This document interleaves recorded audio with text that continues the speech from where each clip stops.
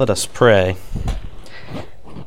Heavenly Father, through weak human words, give us grace to hear your true, living, and incarnate word, Jesus Christ our Lord. Amen. Please be seated. Many of you are friends with Father Tim Lucan on Facebook. He is a priest and a member of Company of Jesus, which Father Jim is also a part of, and he has a radio show in Newport News and runs a food pantry as well. And he was lamenting on Facebook a few weeks ago that there was a Christian radio station in the area that was celebrating the 12 days of Christmas, but they were doing it as a countdown to Christmas. So they started on the 13th and it was the 12 days up to Christmas. That is not what the 12 days of Christmas mean. For those of us here, most of us probably know, and if you don't, that's okay, but most of us know that Christmas is not one day, but it's 12, and it starts on December 25th and goes till Epiphany, which is January 6th, and you'll hear more about that next Sunday from Father Jim. The purpose of Christmas, of course, is not the celebration of excess materialism, but the incarnation of the Son of God. On Christmas Day, we had a reading from Titus that taught us 4 important lessons about the Incarnation. The Incarnation is grace appeared to us. The Incarnation leads to salvation for all. The Incarnation trains us, and the Incarnation is intricately tied to the crucifixion.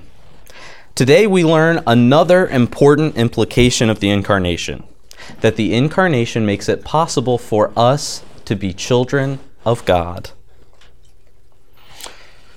The reading from John is especially beautiful from a literary perspective. In order to teach good writing, we tell our students that in the introduction to a paper, they tell the reader what they're going to tell them.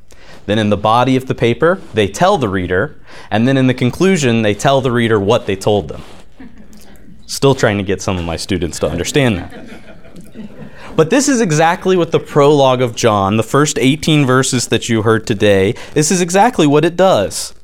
They tell the reader the what, namely that God has taken on flesh in the form of Christ in order that he may overcome the darkness.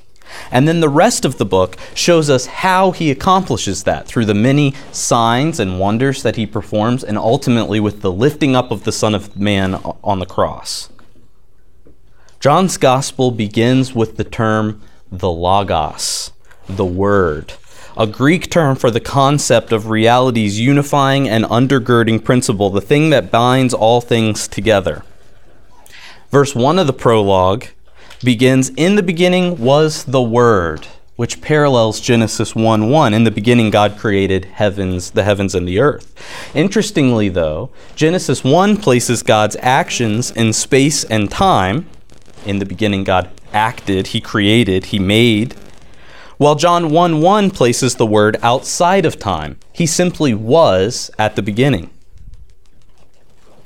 When taken together, verses 1 through 2 tell us that the Word was with God, making him distinguishable, but he was God and was in the beginning with God. This is confusing. How do we resolve this? It's just complicated. We find a hint in the Athanasian Creed, which says, "This is the Catholic faith, that we worship one God in Trinity, and the Trinity in unity, neither blending their persons nor dividing their essence. For the person of the Father is a distinct person, the person of the Son is another, and that of the Holy Spirit still another. But the divinity of the Father, Son, and Holy Spirit is one, their glory equal, their majesty co-eternal. What quality the Father has, the Son has, and the Holy Spirit has. The Father is uncreated, the Son is uncreated, the Holy Spirit is uncreated.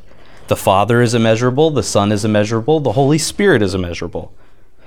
The Father is eternal, the Son is eternal, and the Holy Spirit is eternal. And yet they are not three eternal beings. There is but one eternal being. So too, there are not three uncreated or immeasurable beings.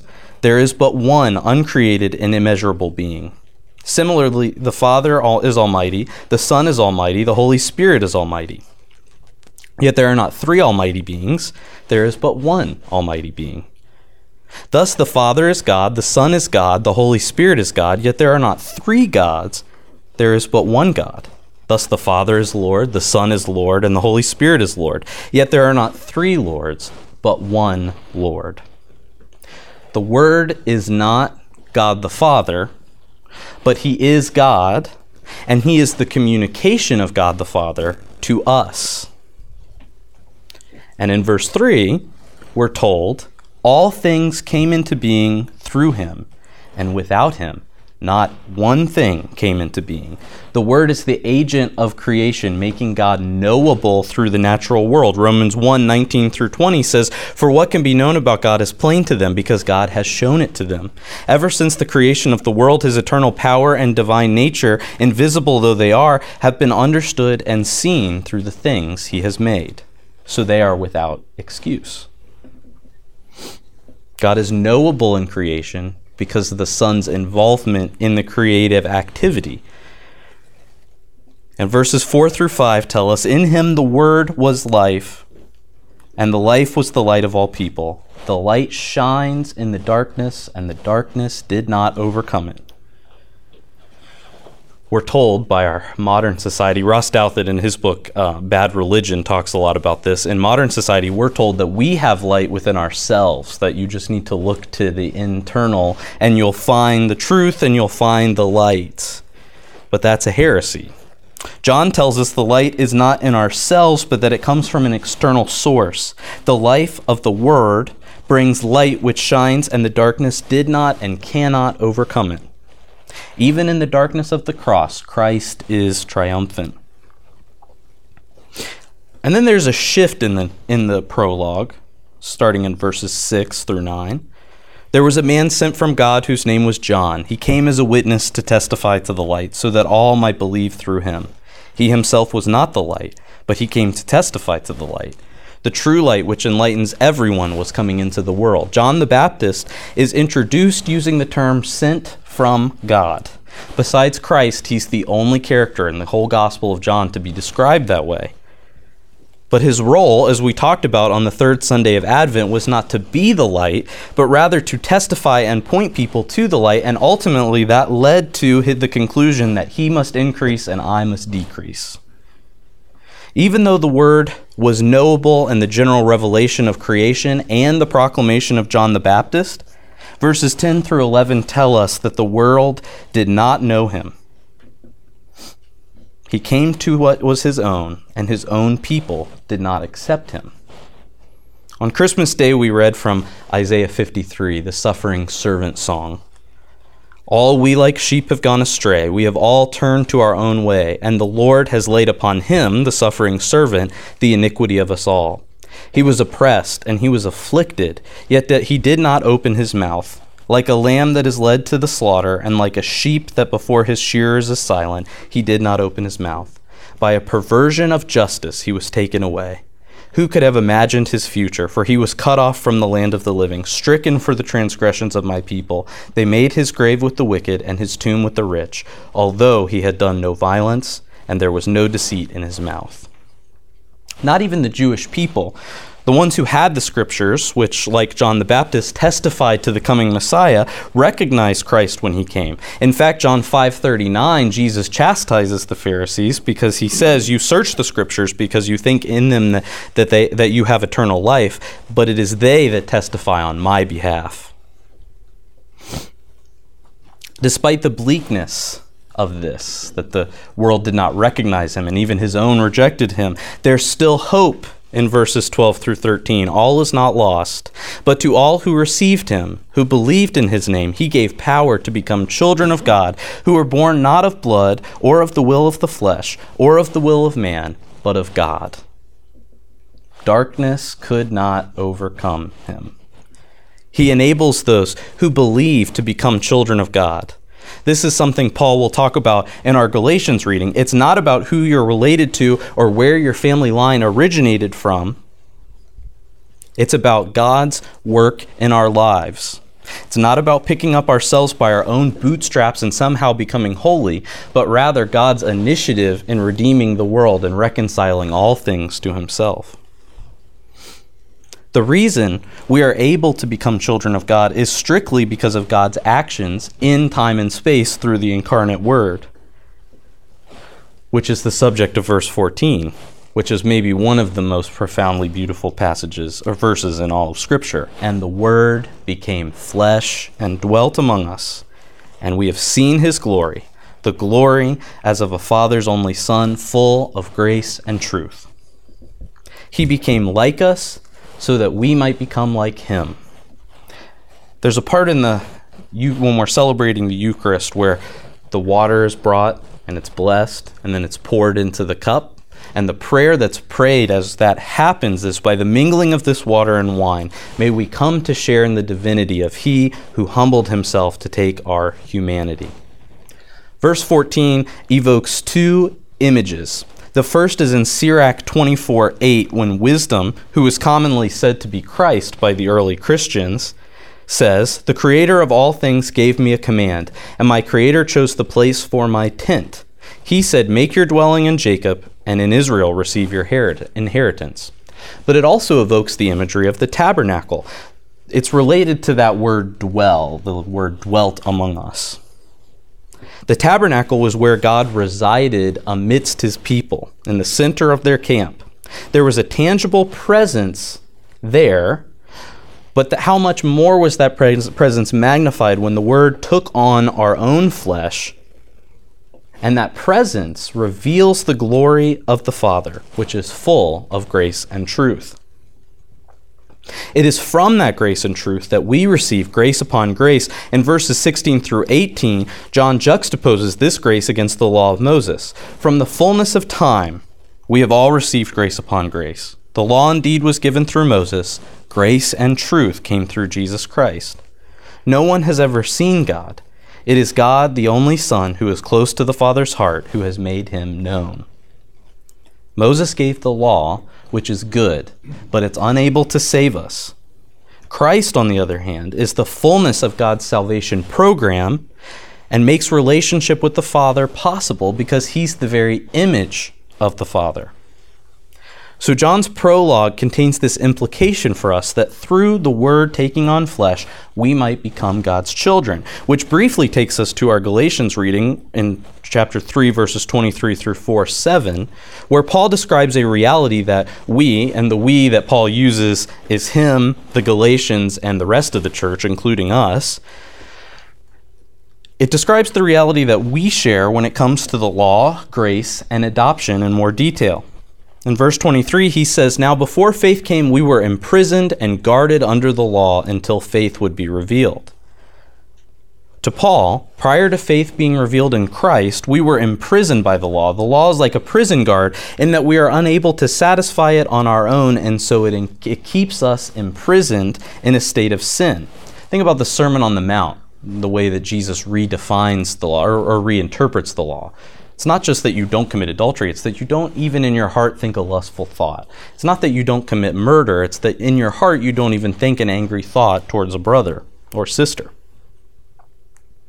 You can also think of the rich young ruler who comes to Jesus and says, "I fulfilled all the commandments." And Jesus says, "Well, sell your possessions to the poor then." And he won't do it, and he goes away. He couldn't fulfill the law on his own.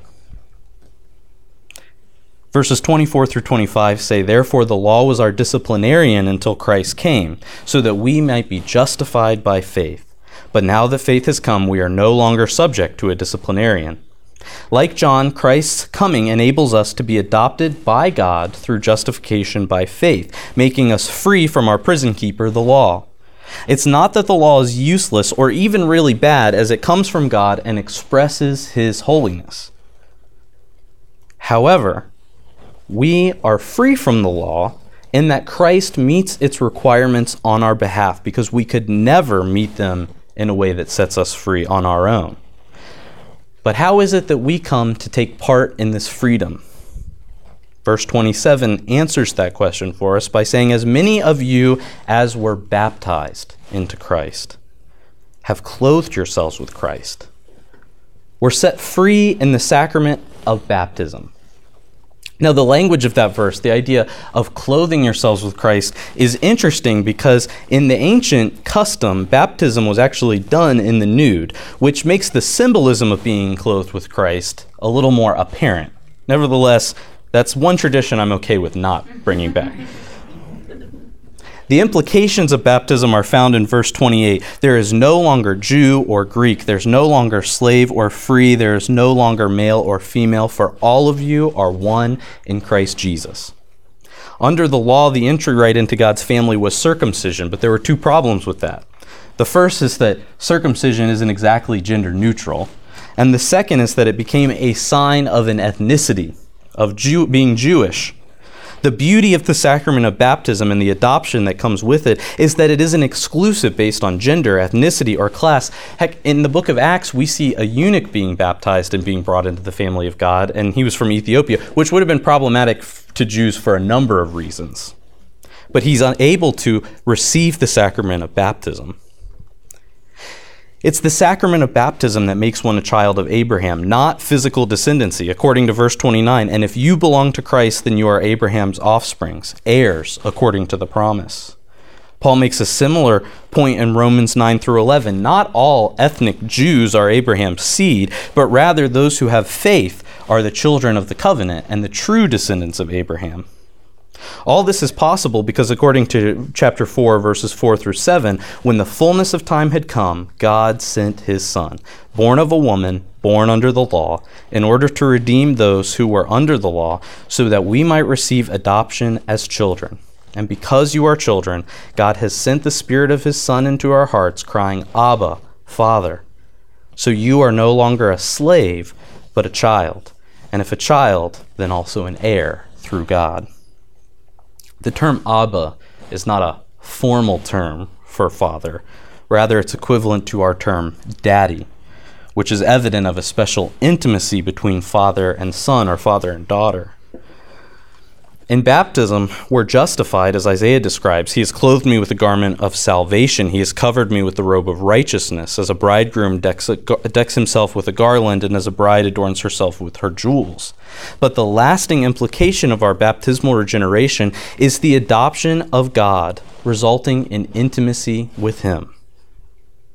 For the remaining Christmas season, we should reflect on this amazing reality that we are God's children. As I was thinking through this beautiful reality, I was remembering a chapter from a book by an author that I love named Brennan Manning. Brennan Manning was a laicized Catholic priest because he struggled with alcoholism his whole life, and he ended up getting married, which the Catholics are not fond of having their priests do. So they laicized him, and in the subsequent course of his life, he wrote a number of books. His most well-known was called The Ragamuffin Gospel, which is based on a Rich Mullins song, but it's a beautiful book. But the book that I was thinking of was a different one called The Furious Longing of God, which I have here. It's really short, and it's very readable. But what's beautiful about his writing is the raw honesty about his own need for grace, paired with the unwavering proclamation that God loves you. And he loves you not in an abstract way, but in the tender way that a father loves his child.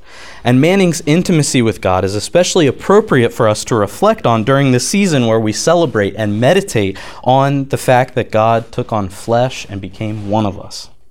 And so I wanted to just read a couple pages from this book. It's short, but it's really good. He says, pagan philosophers such as Aristotle arrived at the existence of God via human reason and referred to him in vague and impersonal terms: the uncaused causer, the immovable mover. The prophets of Israel revealed the God of Abraham, Isaac, and Jacob in a warmer, more compassionate manner. But only Jesus revealed to an astonished Jewish community that God is truly the Father.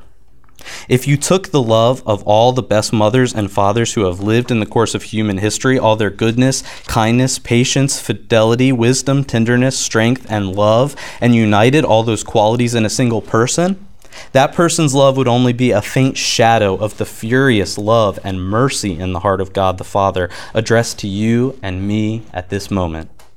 We hear a beautiful echo of this in chapter 8 of Paul's letter to the Romans, where he writes, "For you did not receive a spirit of slavery to fall back into fear, but you received a spirit of adoption, through which we cry, Abba, Father." Abba means in literal English, daddy, papa, my own dear father. American child psychologists tell us that the average American baby begins to speak between the ages of 14 and 18 months. Regardless of the sex of the child, the first word normally spoken at that age is dad, daddy. A little Jewish child speaking Aramaic in first century Palestine at that same age level would begin to say Abba.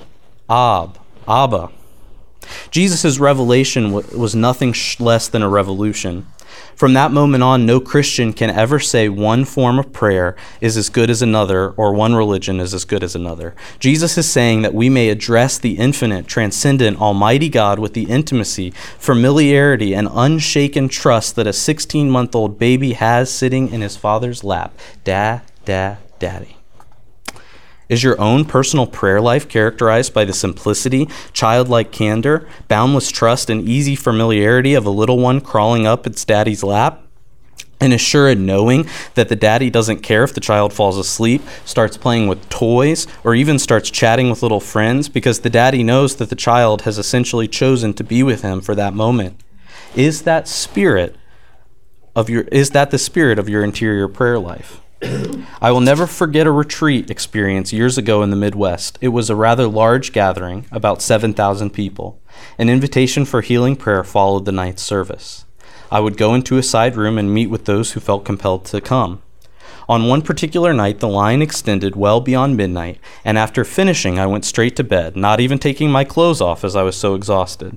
About 3 o'clock in the morning, I heard a rap on the door in a squeaky little voice. "Brennan, can I talk to you?" I opened the door to find a 78-year-old nun, and she began to cry. "Sister, what can I do for you?" We found 2 chairs in the hallway, and her story began. I've never told anyone this in my entire life. It started when I was 5 years old. My father would crawl into my bed and abuse me. When I was 9, he took my virginity. By the time I was 12, I knew every kind of sexual perversion you read about in dirty books. Brennan, do you have any idea how dirty I feel? I've lived with so much hatred of my father and hatred of myself that I would only go to communion when my absence would be conspicuous. In the next few minutes, I prayed with her for healing. Then I asked her if she would find a quiet place every morning for the next 30 days, sit down in a chair, close her eyes, upturn her palms, and pray this one phrase over and over again. Abba, I belong to you. It's a prayer of exactly 7 syllables, the number that corresponds perfectly to the rhythm of our breathing. As you inhale, Abba. As you exhale, I belong to you. Through her tears, she agreed. One of the most moving and poetic follow-up letters I've ever received came from this sister. In it, she described the inner healing of her heart, a complete forgiveness of her father, and an inner peace she'd never known in 78 years. She concluded her letter with these words. A year ago, I would have signed this letter with my real name. In religious life, Sister Mary Genevieve. But from now on, I'm Daddy's little girl.